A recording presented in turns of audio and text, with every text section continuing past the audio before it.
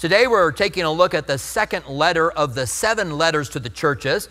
The church at Ephesus was the first letter, and they were the loveless church. And we talked about making sure we do what we do for God out of love and not out of duty. The second is Smyrna. And Smyrna is the persecuted church, and probably better described not as the persecuted church, but as the suffering church. Because everything Jesus talks about here, it's connected to persecution, but it's not all persecution. And we want to talk a little bit today about suffering. That the Bible teaches us that it is a privilege to suffer for Christ, which is kind of a crazy statement when you think about the way the world is. When you think that there are people who tell you that if you're suffering, you're in sin, you haven't got things right with God, you don't have enough faith. The Bible teaches that it's a privilege for us to suffer for Him, because God has a purpose and a plan in suffering. God has something He wants to do in each one of us. That's why we go through suffering, and all of us go through it, just at different levels and at different times, but we all go through it, and God has a purpose and a plan for that suffering. That's what the world doesn't understand when they ask the question, if God is good, why is there evil and suffering in the world? And why is there this 5-year-old that got cancer and is suffering now? And they use that emotion. And even when you respond, they can't get past the emotional. Yes, it's horrible that there's so much suffering in the world and that children suffer. Yes, it is awful. But God has created us in the midst of this world that we would respond and be compassionate and be kind. And God has His purpose in that tribulation. John 16:33 tells us that we will have tribulation, even though there are those out there who say otherwise. It says, these things I have spoken to you, it's Jesus talking, that you may have peace. This is a crazy thing. And it's again, that thing that God does where one thing's happening, but something else is happening. I'm telling you this so you can have peace, He says. In the world you will have tribulation, but be of good cheer, I have overcome the world. We're supposed to have peace because we're going to have tribulation, but He's overcome the world. That means that no matter what's happening to you, you trust God. You know that even in the midst of it, you're being shaken, you're being affirmed, you're being tested by God. And so you say, I trust Him. I don't understand what's going on. I don't know why it's going on. I wouldn't choose this, but I trust Him. In 1 Peter 5:10, we're told that our suffering will only be for a while. I thought we should throw that in here in the beginning of our study about suffering. It says, but may the God of grace, who called us to His eternal glory by Christ Jesus, after you have suffered a while, and look at what He wants to do through the suffering, perfect, establish, strengthen, and settle you. God wants to do those 4 things in your life, allowing suffering to be able to do those things. And we're told that what is to come cannot be compared to the suffering we're facing now. That one day we will be in glory and look back and go, it wasn't even enough for what we've received now. In Romans 8:18, for I consider that the sufferings of this present time are not worthy to be compared with the glory which shall be revealed in us. Paul said, I want to complete the suffering, I want to complete the work of Christ in my sufferings. I don't understand that completely except to say that he realized that when I suffer, the world looks at me and it gives me a platform to be able to share so that the work of Christ can be completed. Not the work on the cross, the work of Christ in saving the world, because we are the light of the world. He also said, I want to know Him in the power of His resurrection. And amen. I want to know Him in the power of His resurrection. But then he said, and in the fellowship of His suffering. So God has a purpose. God has a plan in suffering. And this church, Smyrna, that we're going to look at today is just a little bit up the coast from Ephesus. Ephesus was a port city, but I don't know, it's some mile away from the port inland, maybe a little bit more than that, a couple of miles inland from the port. So they had a lot of land to go. Smyrna has a port city as well. It's the closest one to Athens. And just as Ephesus was a tremendous city, so Smyrna was a tremendous city in the first century when this letter was written to them. And it says in Revelation 2, 8 through 11, what I want to do here is I want to read, make a few comments, kind of get a couple of things out of the way, and then I want to break down these passages more. So Revelation 2, 8 says, "And to the angel of the church of Smyrna write, these things says the first and the last, who was dead and who came to life. I know your works, tribulation and poverty, but you are rich. And I know the blasphemy of those who say they are Jews and are not, but are the synagogue of Satan. Do not fear the things which you are about to suffer." Don't fear what you're about to suffer. You might say, that's a hard ask. It's not that we can't fear the pain or the experience of suffering. We can have apprehension about it, we can fear it, but we don't fear the end result of our suffering because God's doing something good out of it. He says, do not fear the things that you are about to suffer. Indeed, the devil is about to throw some of you into prison, that you may be tested. So God's testing them. Again, he's working out something inside of you. He has a purpose. He's not just allowing Satan to throw them into prison for no reason, but he wants to test them. Like Jesus was driven into the wilderness by the Spirit of God to be tempted. Like Peter was asked, Satan had asked Jesus for Peter, that he might sift him like wheat. And Jesus allowed that to happen because Peter needed that sifting to do something inside of him. It says, and you will have tribulation 10 days. Be faithful until death. There's a certain point in persecution, in life, when you realize this is the end. I have been, I'll call it fortunate, to have been around people at the end of their lives and to see the transformation from living for what God has for them to do to putting their eyes on heaven and now helping people why they make that transition into heaven without fearing death, not being afraid of it. Now, I'm afraid of the pain of death. I don't want to suffer greatly. I want it to be quick. I've said before, the last thing I want to see before I die is GMC.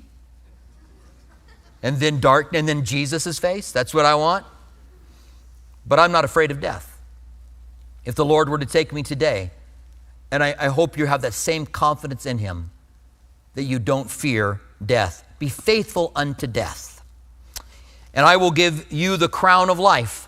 He who has an ear to hear, let him hear what the Spirit says to the churches. He who overcomes shall not be hurt by the second death. All right, let's begin to break this down. To the angel of the church of Smyrna. The angel here would be a representative of the church, either an angel or the pastor. These things says the first and the last. He wants to let them know, I'm the beginning and I'm the end, and I'm telling you these things. The one who was dead and who came to life. So he reminds them of his death and his resurrection. I'm the one who died, I suffered, and I was risen to life. And that he's talking to them about suffering. And he, in the beginning, in his description, every letter, all 7 of them, start out with a description of Jesus. And they're all connected to the letter that's written. And so him saying, I am the one who was dead and am alive, he's speaking to some who are going to die and be alive. On top of that, the city of Smyrna was an old city, thousands of years before Christ. And then in 700 BC, before Christ, the city of Smyrna was destroyed and was left in ruins and a small community that was there. When Alexander the Great was taking over the world, Alexander the Great came through Smyrna, saw it devastated, remembered the accounts of the great city that it was, and determined, in fact, said he had a dream that he was supposed to rebuild Smyrna. And he rebuilt it into a grand port city with a giant hillside that was covered in pagan temples, in Greek and Roman god temples. And the city of Smyrna was given the privilege of being the warden of emperor worship, meaning it was the seat of emperor worship. And in 26 AD, they built a temple to Tiberius. Tiberius was the second emperor, third emperor. I forget now. He was an early emperor. I should have just said that from the beginning. And he was the emperor that was there when Jesus was alive. You had Augustus when Jesus was born, and then you had Tiberius. And Tiberius was a significant person, and they built a temple to him for worship to Tiberius. When this letter is written, Diocletian is the emperor, and Diocletian sent out a command throughout all of the land that everyone had to pay tribute to Caesar or would pay the price. There would be a penalty to not paying tribute to him as God and to Caesar. And so you have Smyrna as the warden, which just means that they were overseeing emperor worship in that region. And they had the temple there to Tiberius. No wonder the church in Smyrna is so persecuted, more than any of the other churches. And they're persecuted. We saw already that Ephesus had some persecution take place. We're going to see that the Church of Philadelphia has some persecution. So it's happening. John is on Patmos because he's been arrested by Diocletian for not giving allegiance to Caesar. John was a pastor in Ephesus. And so there's persecution going on all over the place, but this city particularly. Now, the name Smyrna is the same as myrrh. When Jesus was born, a couple years later, the wise men brought Jesus gold, frankincense, and myrrh. Myrrh is a sap that comes out of a bush, really, and then is collected and dried out and then crushed and brings out a very pleasing fragrance. And it was very popular. And because Smyrna was a port city, it is said that they would get myrrh from the trade route that came up from Africa. Some say that that plants would grow in the more tropical region of Smyrna.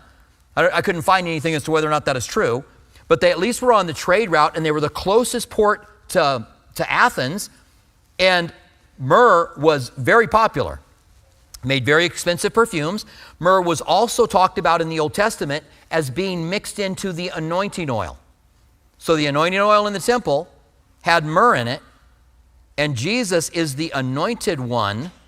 So there's a connection between myrrh, the anointing oil, Jesus receiving myrrh as a child, and when Jesus died, they wrapped his body and they tucked in spices and myrrh, frankincense and myrrh, into his body.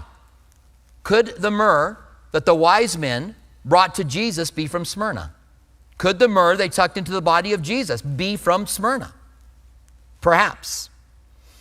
Maybe not. But it's interesting to think about that. So in order to get the fragrance out of this sap that had been dried, you had to crush it. And that's what myrrh means, to be crushed. And so here's this church in Smyrna, and they're going to suffer, they're going to be crushed. But from the crushing is going to come a fragrance, not a foul smell, but a beautiful smell, like what would come from the myrrh. Now also Smyrna was the name of a Greek, the name in Greek mythology of the mother of Adonis. And Smyrna's name was also myrrh. So this city would be very proud of the fact that they have a name that is connected to the mother of Adonis as their city. So there's more to it than just the trade of myrrh. And in Greek mythology, and I didn't know this one, she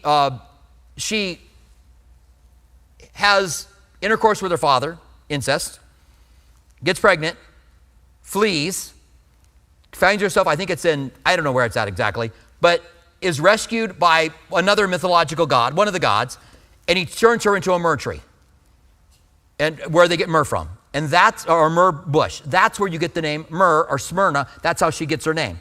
And then in Greek mythology, one of the bush that brings myrrh gave birth to Adonis, and that's where they got Adonis from. Okay, so that's your Greek mythology lesson for today. And for those of you who really know Greek mythology, you're probably doing this right now. He got that so wrong. But I got the basics right, all right? That's what I meant. I got the basics right, even though I might have gotten other stuff wrong. I just wanted you to know that because I think that it would bring a point for this Greek and Roman culture to have this Greek mythology connected to their name would be very, very powerful to them. People take pride in where they live. And in this Greek culture, these Greeks who had grown up with Greek mythology would have taken pride in that. So myrrh has this connection to Jesus. Now, with that in mind, let's begin let's continue in verse 9. He says, I know your works. Jesus says, I know your works. Jesus knows firsthand. He's walking in the presence of the candlesticks. The candlesticks are the church, which are represented as light, and we are the light of the world. And Jesus is in the presence of the church. He's here with us now, and he could say to us as a church, I know your works, because he knows them firsthand. He could also look at your heart, because the Lord looks at the heart, we look on the outward, and God knows your works. He knows what you've done. He knows your heart. He knows your motives. He knows everything about you. He's here. He's present. And he says tribulation. Now, Jesus had said in, I think it's John 16, which we read earlier, in this world you will have tribulation. So the word tribulation comes from a tortured device, kind of like excruciation comes from the cross.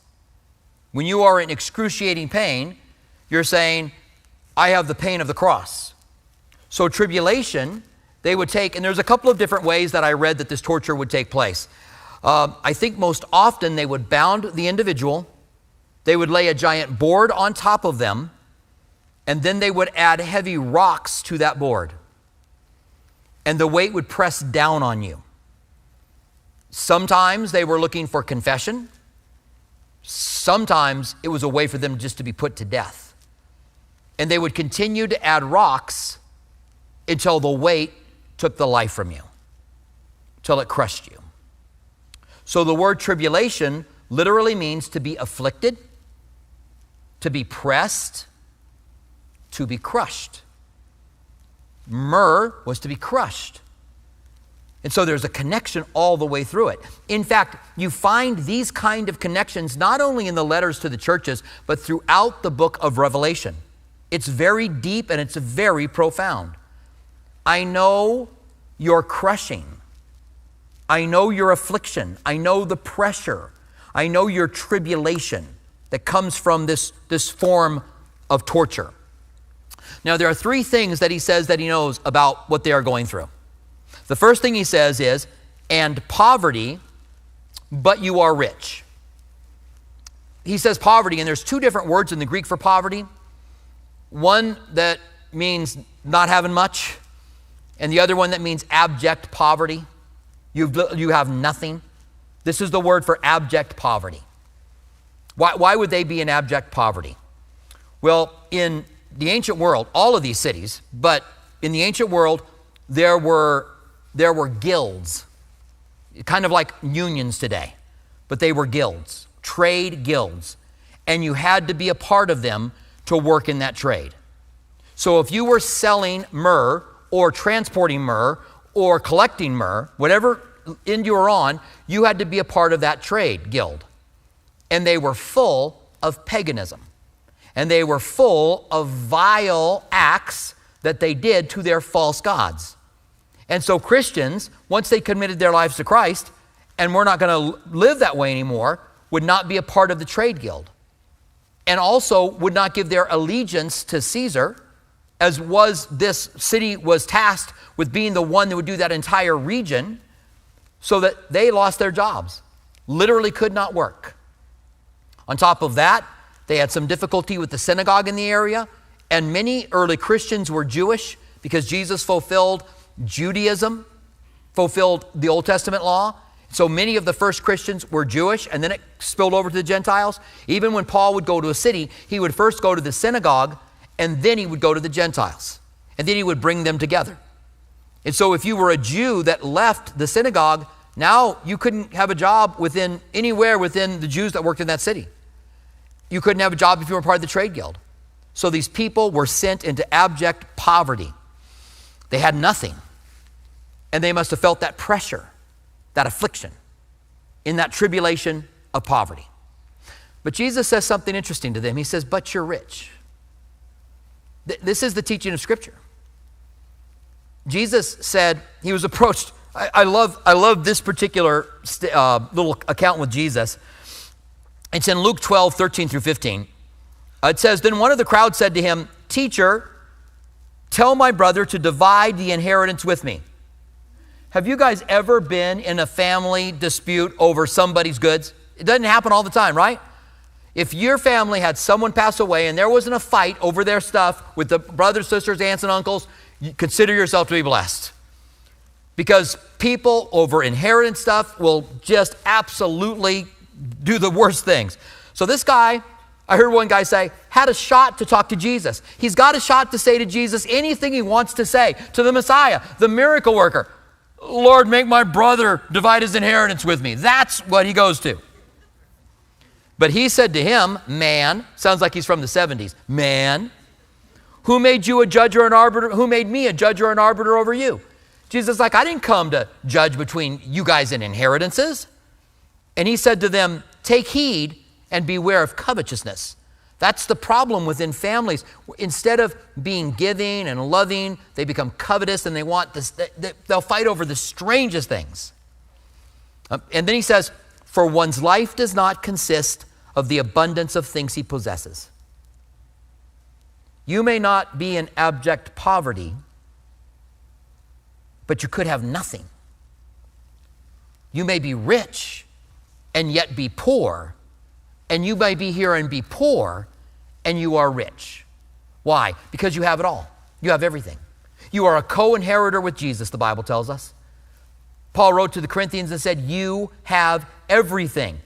They had all kinds of problems. They were suing one another in court, fighting over things. And Paul's like, you guys have it all. Cut it out. What you have here is not a reflection of what you have. Your bank account, your 403B, your 401k, your 9647Z doesn't reflect what you really possess as a Christian. You possess so much more than that. You have it all. And so he says to these people that are living in this city, that have given their lives to Christ, and it has brought them tribulation. If they don't live for him, they wouldn't have that tribulation. But they continue to live for him and have that tribulation in their lives. And so they have this poverty. Now, Christianity was not a sanctioned religion by the Romans. They were persecuted and killed and tormented. They could not practice what they did. And so they went underground in the years after Christ. In the second century, which would be the 100s to the 200s, they began to meet in the catacombs. They began to use the fish as a signal to be able to say to someone, I'm a Christian, are you a Christian? Because there was persecution taking place that was happening there. Judaism was a sanctioned religion, which meant that Rome said, you guys can practice Judaism and we're going to leave you alone as long as you don't. So they didn't have to give tribute. As far as I know, I couldn't find really anything about it, but they were a sanctioned religion. Maybe they did have to give tribute, but it doesn't seem like it as a sanctioned religion. Christianity wasn't. So the second thing that he says is that, I want to say this too before we move on. Christians are impoverished around the world today because they are Christians. In China, North Korea, in Russia, still.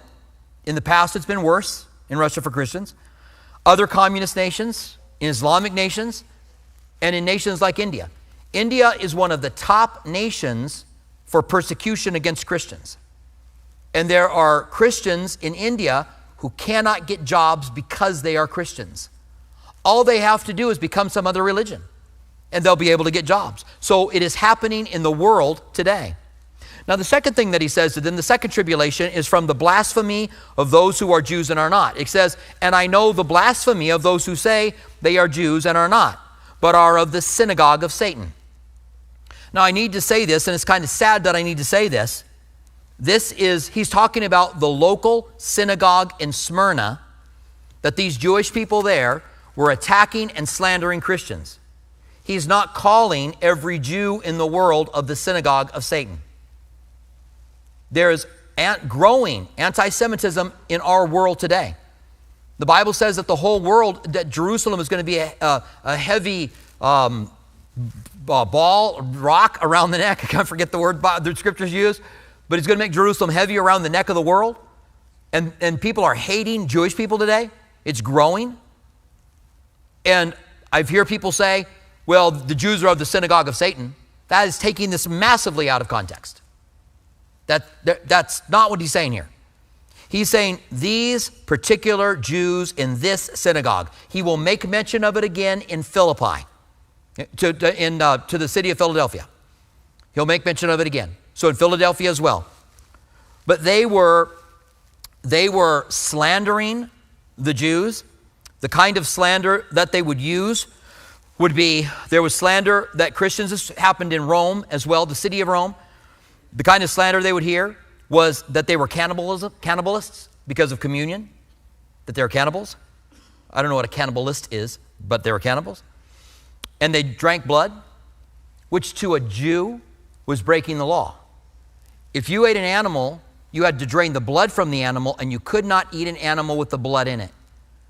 And so taking communion, when Jesus said, this is my blood and this is my body, then that would be offensive to in fact, when Jesus was out and things were popular and there were large crowds, Jesus said, you must eat of my body and drink of my blood.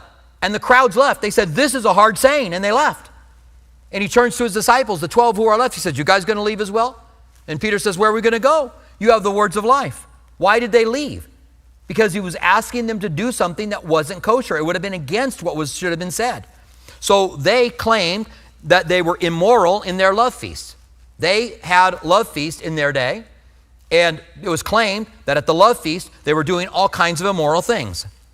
They were slandered that they were rejecting their family because they called other Christians brothers and sisters. Where we know that the Bible taught the opposite in the first century, that we have a responsibility to our families. But they taught that the church said that there was no responsibility to it. And so all of these things, these slanderous things that were said, caused people to look at these impoverished Christians in even a worse state.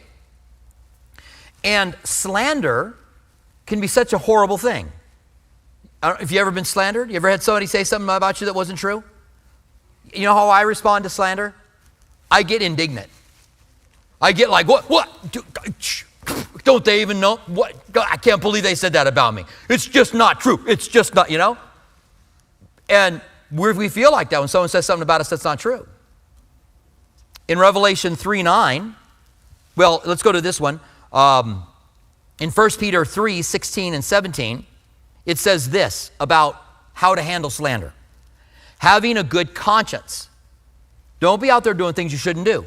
Have a good conscience, that when they defame you as evildoers, those who revile your good conduct in Christ may be ashamed.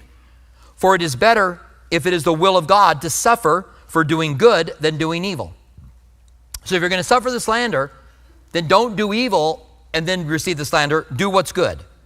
In Matthew 5:11 and 12, Jesus said, blessed are you when they revile you, persecute you, say all kinds of evil against you falsely for my name's sake. Rejoice and be exceedingly glad, for great is your reward in heaven. For so they persecuted the prophets who were before you. So the Jews in the city in the synagogue of the city in Smyrna attacked the church, and since Satan is the one who attacks the church, then he calls them the synagogue of Satan, because they were doing the work of Satan in slandering. And so that's why they're called that. So they were feeling the crushing weight of being slandered, of having been said about them what was not true. And finally, in verse 10, he says, do not fear those things which you are about to suffer. So you're going to suffer things, don't fear it. I was thinking about this particular group and how it could have been a movie so easily. If we could see a Christian movie made about the city of Smyrna and what these believers went through, it would be an incredibly powerful movie. They're about to suffer. He says, don't be afraid of it. Indeed, the devil is about to throw some of you into prison. This would not be a prison like we think of a prison today. It would have been a hole in the ground. It would be rat infested. There would be nothing sterile or clean in any way. Not that any prison is sterile anyway, but I'm just trying not to get gross. But you can imagine, Roman prisons were brutal places, and some of them were going to be thrown in prison. Notice, not all of them, not a lot of them, but some of them. He's letting them know that you may be tested. And he's going to allow that to happen so that they will be tested. They, as a group of people, will be tested to trust God. And you will have tribulation. There's going to be this crushing. Somebody's got a reminder. What do you got to do? You have this crushing for 10 days. So what does this 10 days mean? It could be a euphemism for just a little time. You're going to have this crushing for 10 days. It could be a type of the 10 emperors that persecuted the church after this. So there have been people that have taken 10 different emperors throughout the first 300 years and seen them as a fulfillment of these 10 days. Maybe. There's no way for us to know that for sure. There's certain things that you just got to go, I don't know exactly what it means. I think 10 days just means it's limited. And maybe there's something significant about it. Maybe someday we'll get a clue, or I'll get a clue. Maybe you already do. I'll get a clue. But it says, you will be tested and have this tribulation for 10 days. Be faithful until death. So the third tribulation that they were going to have is persecution. They were going to be thrown into prison. They were going to be killed. So 2 Timothy 3:11-12 says, persecutions, afflictions, which happened to me in Antioch, at Iconium, and Lystra, what persecutions I endured, and out of them all the Lord delivered me. Yes, all who desire to live godly in Christ Jesus will suffer persecution. Our persecution is going to be different than what theirs was, but who knows? The world is growing in hatred towards us as Christians, especially those of us that teach having a relationship with Christ, that being saved by knowing Him. The world is hating us more and more, and they will continue to do that. Jesus said in Matthew 5:10, blessed are those who are persecuted for righteousness' sake, for theirs is the kingdom of heaven. The Bible says that all who live godly will suffer persecution. That means we're all going to suffer persecution to some degree. I don't know what that is. Now, let me end with this. According to Open Doors International, which is a ministry that ministers to the persecuted church around the world, according to them, there are 360 million Christians in the world suffering high levels of persecution and discrimination for their faith. 360 million people in this world, Christians in this world, fellow brothers and sisters in Christ, are suffering high levels of persecution. This is not moderate levels. This is not some persecution. This is high level. The top 10 nations, well, I'm going to say the top nations because I'm going to give you 9. I'll round up. The top nations where persecution takes place is Afghanistan. This is as of today. Afghanistan, if you're a Christian, is the number 1 place you are persecuted. North Korea, number 2. Somalia, Libya, Yemen, Nigeria, Pakistan, Iran, and India, which I mentioned before, are places that are persecuting. They're the top 9 places that are persecuting Christians today. So this topic of persecution, think about how much different the book of Smyrna is taught and read in India and Pakistan and Yemen among believers. Think about how differently they would read this and how poorly the prosperity movement of, if you're persecuted, if you're suffering, you don't have enough faith, how poorly that would go over. So, as I do often, 3 things in closing. Number 1, endure hardship. Endure it. Kind of knuckle down and go through it. 2 Timothy 2:3-4. You therefore must endure hardship as a good soldier of Jesus Christ. No one engaged in warfare entangles himself in the affairs of this life, that he may please him who enlisted him as a soldier. So we endure hardship, letting God do his work in us, letting us be pressed, letting us be afflicted, letting us face the tribulation, so we can be tested and have God do what he wants to do in us. Our faith, when tested, is much more precious than gold, the Bible says. Number 2, have a good conscience. Get the things out of your life that you know you got to get out. Let God know, I'm struggling, I need to do this. You're struggling with it anyway, you might as well struggle to get it out of your life. Don't settle in to some sin and keep it there. Have a good conscience. So if they slander you, it's a complete and total lie. You're suffering for righteousness' sake. And number 3, rejoice when you're persecuted. When you get looked over for that promotion because you're a Christian. When your boss harasses you because you're a Christian.